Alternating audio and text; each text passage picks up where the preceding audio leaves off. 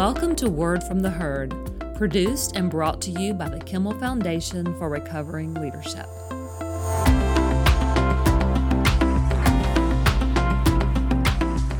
Welcome to Word from the Herd.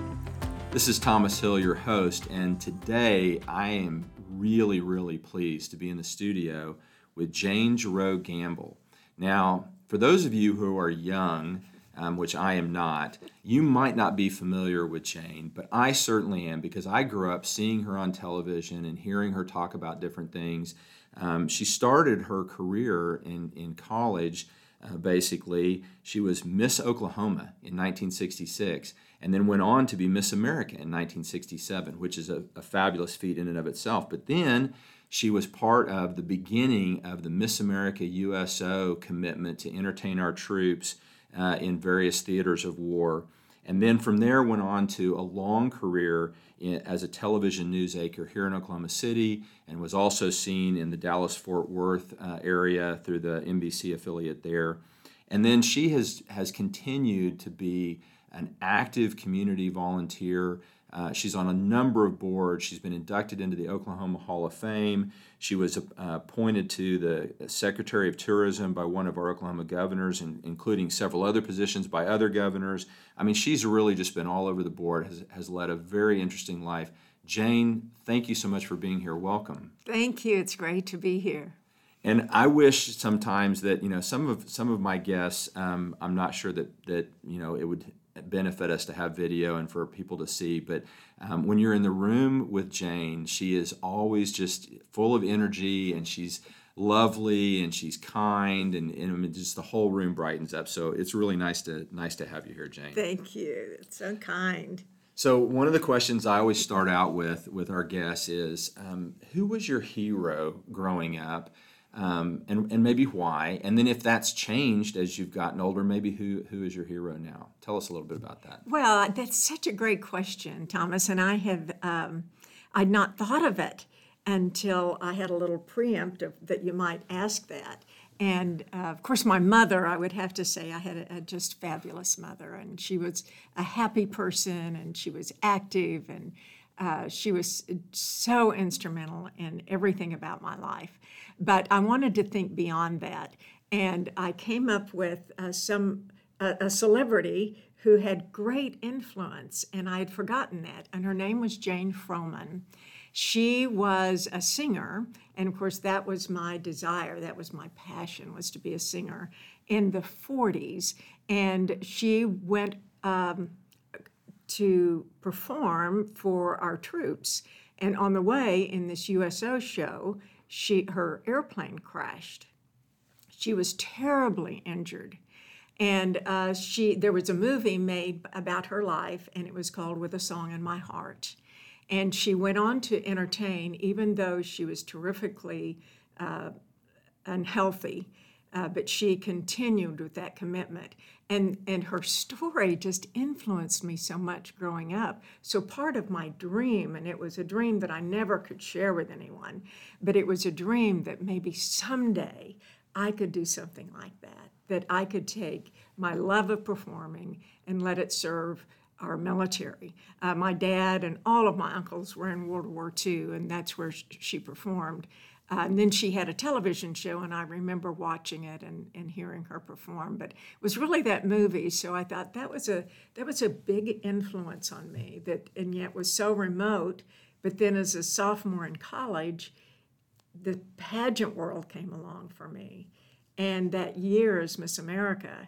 And lo and behold, out of the clear blue almost, of course I believed that it was God's direction, I got the opportunity to go to Vietnam and spend 2 weeks performing for amazing. United States military men and women. So I'm going to ask you about that a little bit later. I want you to tell us some stories about that. But tell me, how early did you have that desire and that vision for your life? How young were you when you started thinking, I want to be a singer and I want to entertain people? Oh, it was very young, but I was, I think growing up in a small town with my parents as school teachers, I didn't think people had dreams like that. And so it seemed what the word we would have used would be conceited.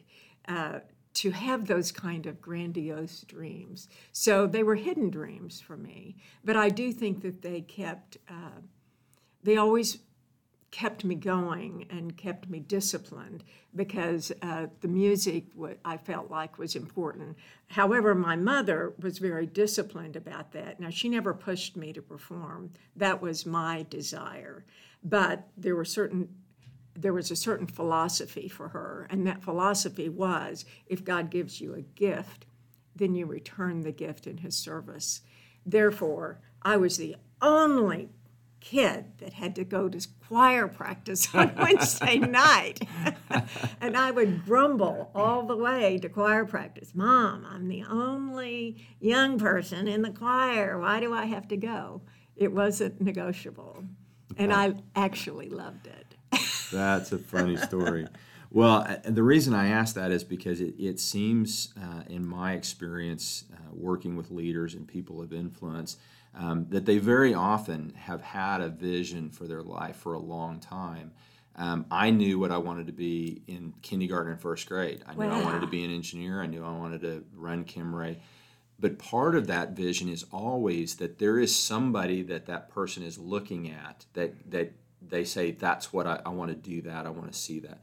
And what that tells me is, as leaders, we need to make sure that we're paying attention to the people around us and providing opportunities for them to see what they can become. I mean, we talk all the time about giving people access and people having role models that look like them and that come from wherever they came from, so that they can see themselves as being that. Because I think most of us, had that.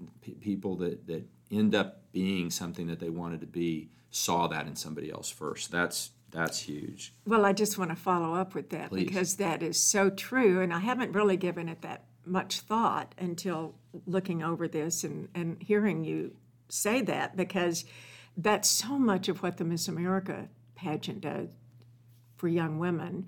It takes young girls who maybe have this inner desire to do something outside of themselves, to say, I'm willing to risk going on that great big platform, that big stage, working my tail off for years to be able to perform and to walk that runway and to do the things necessary to compete, because I have this inner desire to be more. And I've seen somebody like me win that scholarship and have those opportunities. So even though it's a dream and it's far-fetched, you see it. And because of that, I think you take those steps. That's wonderful. Okay, so you had a fantastic career as a news anchor, appointed by 4 different governors to various positions.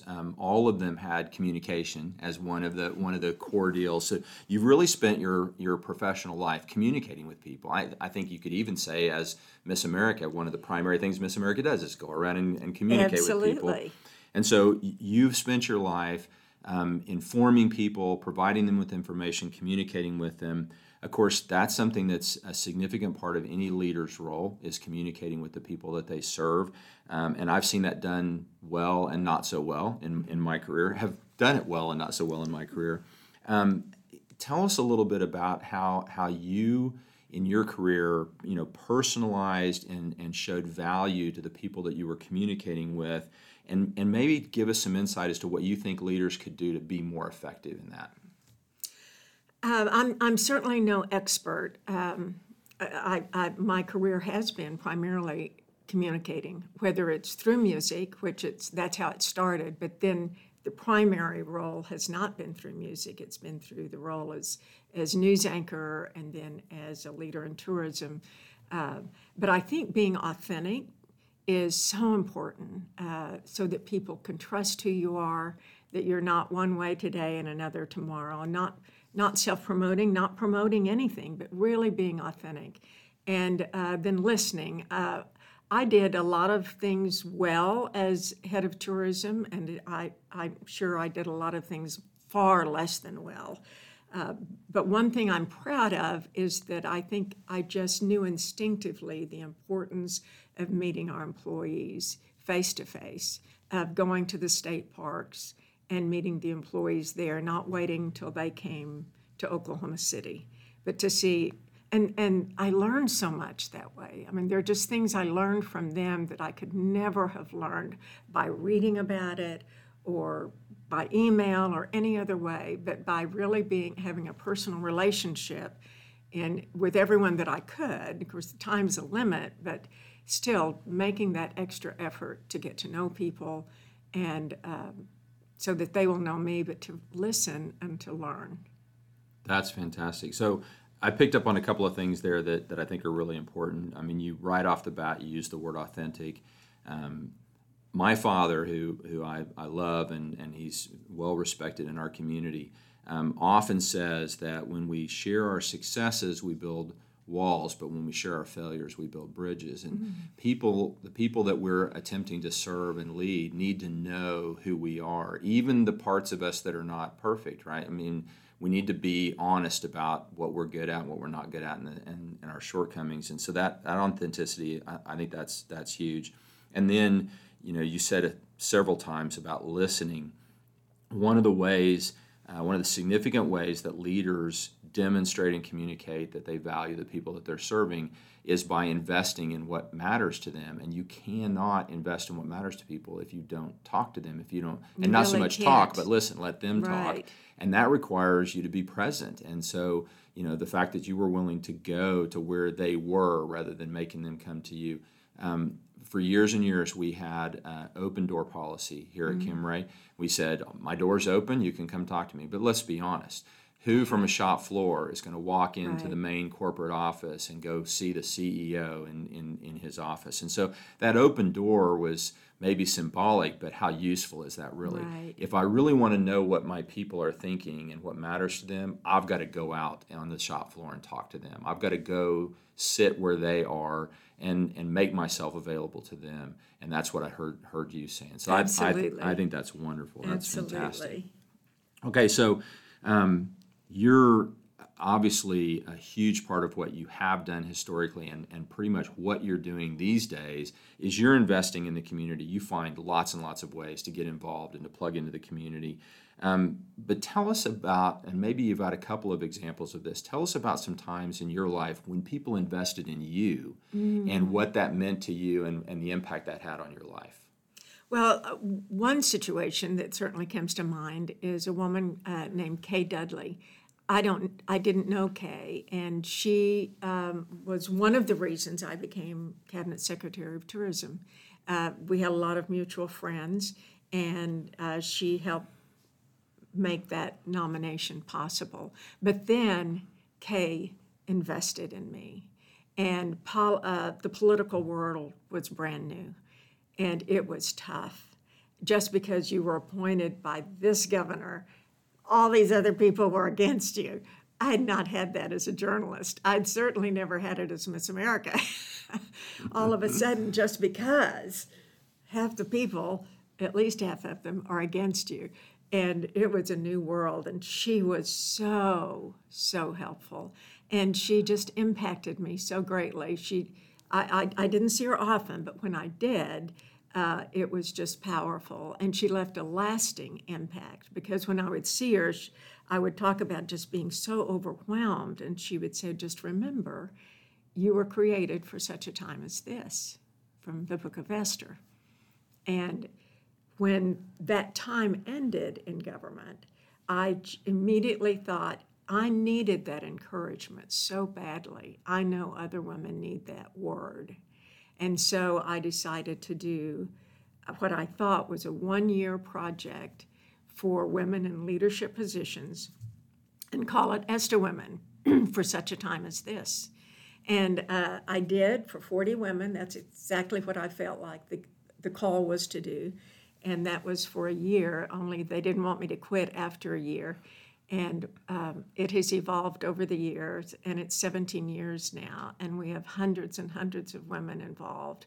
And it's just been such a blessing for me. So what Kay gave to me, God has magnified and multiplied in order to share with other women. And it's a way to be inspired, to have friendships, and just to connect and pour into each other.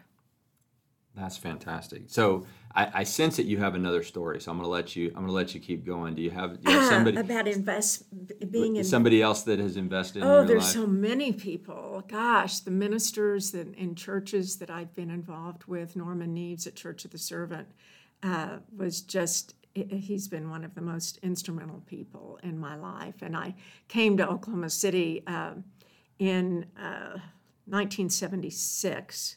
My son was born, and I went through a really, really difficult divorce and came to Oklahoma City with no money, new baby, no job. I've been Miss America, so what? It was just a dark, dark time, no place to live. Moved into with my sister in the front bedroom with my new baby, and I went to Church of the Servant, and Norman talked to me, and that began a deep friendship and kind of a mentorship with him, and that just changed my life and gave me the strength to kind of pull myself together, which took time. It takes time when you've just been knocked flat. Yeah. It just takes time. So, one of the things that I pick up from that story that I think is so important,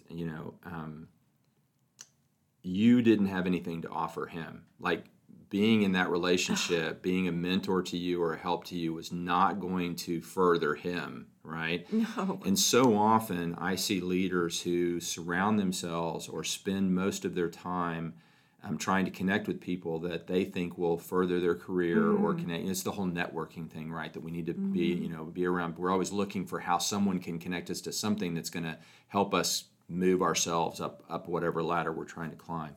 But what I think is true is that real leaders, great leaders, take some amount of their time. Obviously, we can't do nothing. We can't do that all the time, but intentionally take some amount of their time to invest in people for no other reason than that people are intrinsically valuable, and that it's not about what we can get back. It's about our responsibility to invest, our responsibility to give, and our responsibility to be there for, who knows what impact that's going to have. Absolutely. And I doubt very seriously when he was doing that, he thought that he was helping and mentoring someone who would go on to do all of the wonderful things you've done and look at all the things all the influence you've had and all the things that have benefited from your experience in your career.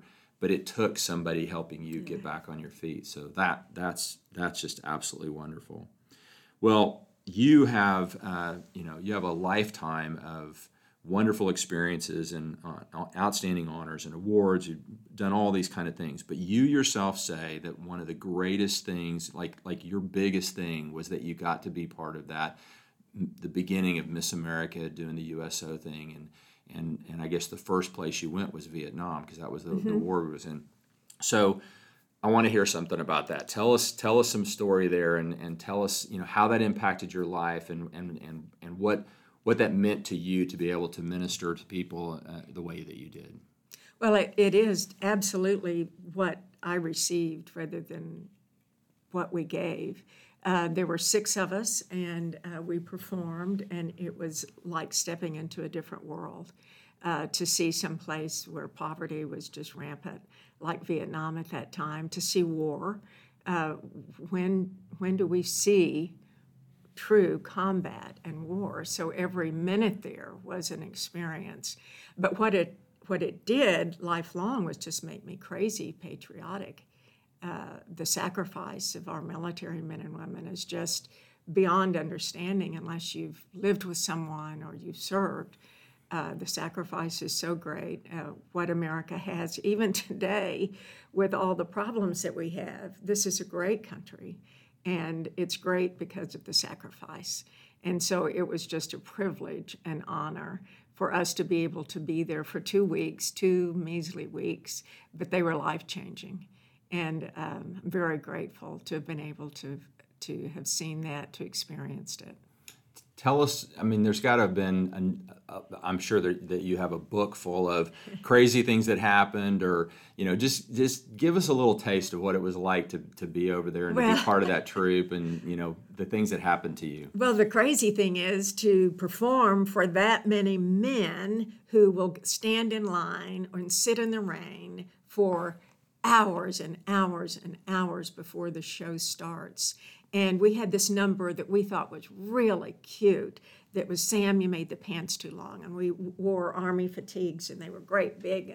And we thought it was so cute. And the American audience that we performed it for thought it was really cute. And so we came out in our Army fatigues and sang this song. And they hated it because they did not want to see American women in Army fatigues. They wanted to see the best dresses we had, and we ditched the Army fatigues. We did the number, but we didn't do it in those. We wanted, and then we would stand in line afterwards for as long as it took to shake hands, and whether it was in the rain or not, it didn't matter. They were the greatest audience that anyone ever gets to perform for. I mean, it's just crazy. All you had to do was walk out, and they were just, wow. It was great. That's amazing. So I know that the time you spent, you didn't spend a lot of time with the individual soldiers and stuff like that, but you did, they came up and shook your hand, and I'm sure people wanted autographs and things like that. Give us some sense of how were you all? I mean, obviously they were excited. I mean, I'm sure that some of them said, thank you, and probably some of them said a lot more than that. What are some of the experiences there that you've kept with you? Well, what was so precious at the time is that these were our peers. My cousin was there. They brought him in from. He didn't know why he was brought in. He was in a ditch someplace, just filthy dirty, and been there for weeks. And all of a sudden they called him and they brought him in, and he showered and he had on clean clothes, and it was to see us. And there were two guys from Laverne, my little hometown, who were serving that were around my age. So of course I knew them, but that was multiplied with everyone, all who was traveling together. So Miss Tennessee, and we visited all the hospitals that we could, and so to talk, and we truly were a piece of home for them, and that was the best thing.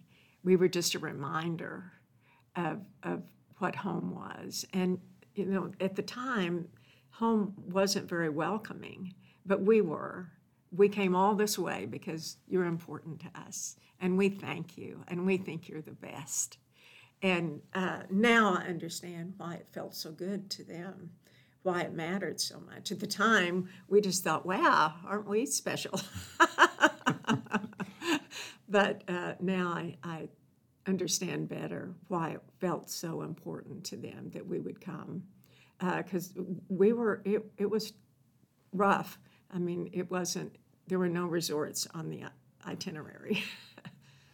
My father served in Vietnam, and I remember that. It's very difficult. Yeah, it's very difficult to get him to talk about it because the guys that were on the ground, those were experiences that they mostly want to leave in the past. But we get a few stories out of him, and the conditions were rough. They were. And I can't imagine that they were able to improve those conditions significantly for you all. So I imagine you weren't eating the best food, and you weren't sleeping in comfy beds with feather pillows and things like that. It was probably a rough trip, wasn't it? It was very rough. Part of the great interest was how we traveled, though, and the type of helicopters and all different kinds of helicopters. And the first time we got on, I kept thinking, aren't they going to close this door?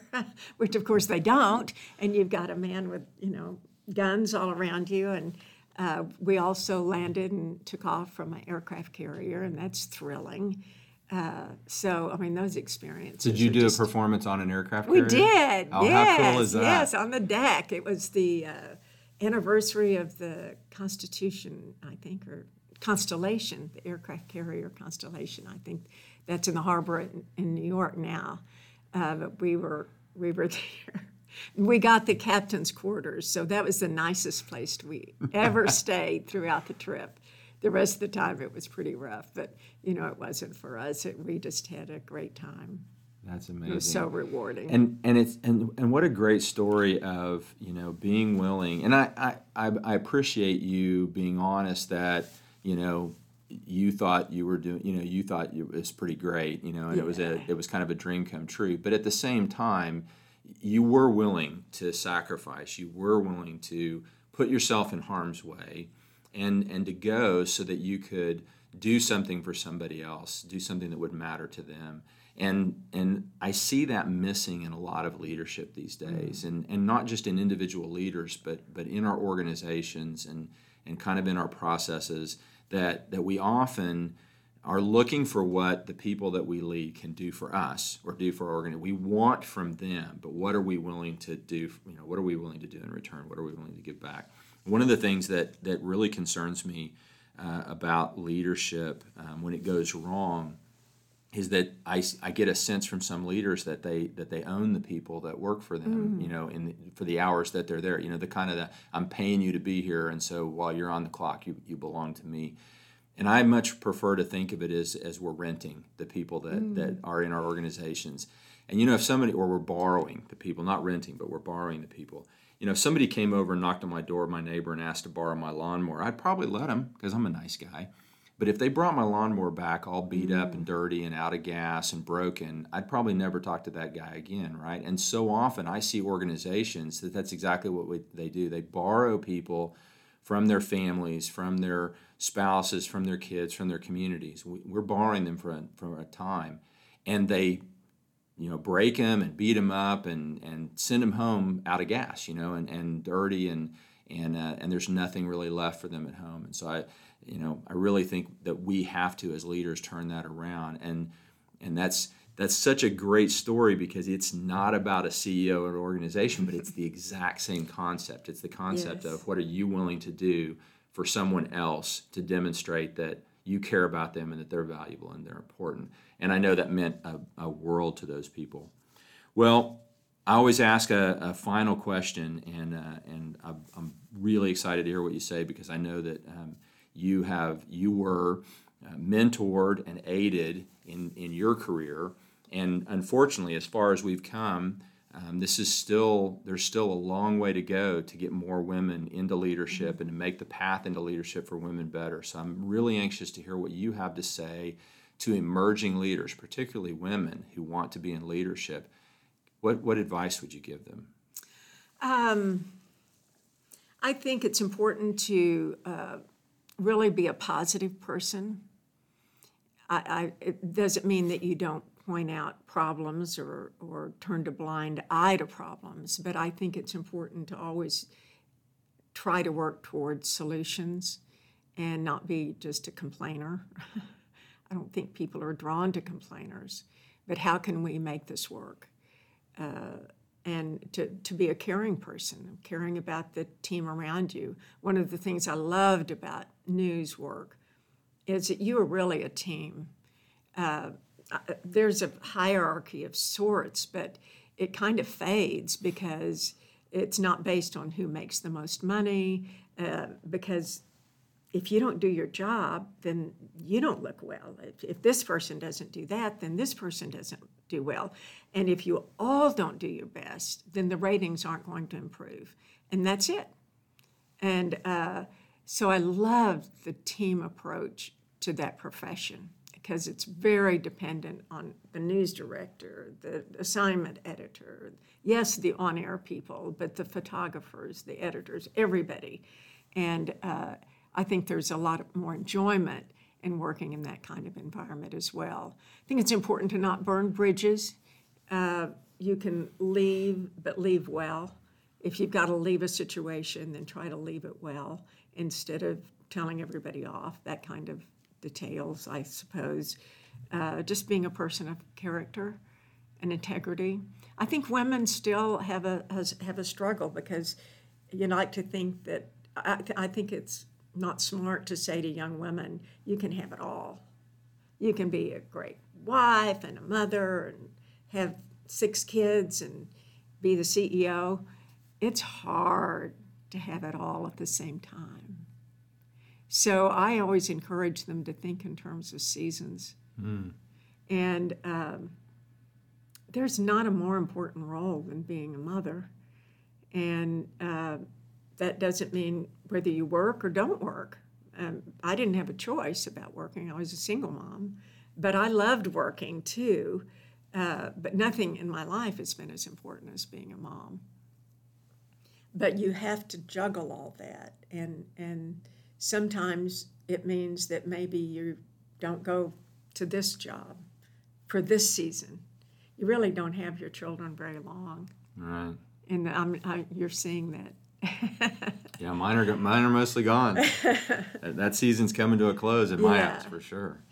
But then you have a lot of time left and energy to pursue those leadership activities. It's unfortunate that it often happens at the same time. Mm-hmm. Those opportunities to get a good start, and get your foot in the door, and work like crazy, and then children. But it's a lot easier than it used to be. But yeah, that's fantastic. That's wonderful.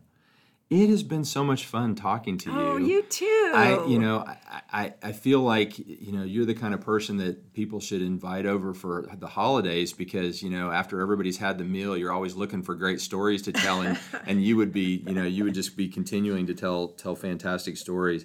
And so much of your experience is so applicable to everybody else's life. And so I really appreciate you sharing your stories and sharing yourself and your time with us today. You are so welcome. I enjoyed it so much, Thomas. Well, and I think so highly of you and your dad and your mom. Just such incredible people, and the influence you have on others is really wonderful. Well, thank you. I will accept that praise on behalf of my father. I'm not sure that I've completely filled those shoes yet, but we'll keep working on that. Well, this has been Word from the Herd. We've had a great time talking to Jane Giroux Gamble, and I hope that you've enjoyed it too, and I hope that you'll join us again next week. Thank you.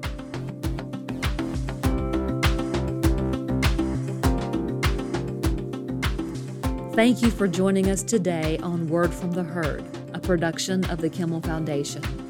For more information about the Kimmel Foundation, visit us at thekimmelfoundation.com or follow us on Facebook, Instagram, LinkedIn, and Twitter at thekimmelfdn. Please share this podcast and join us again next week for another Word from the Herd.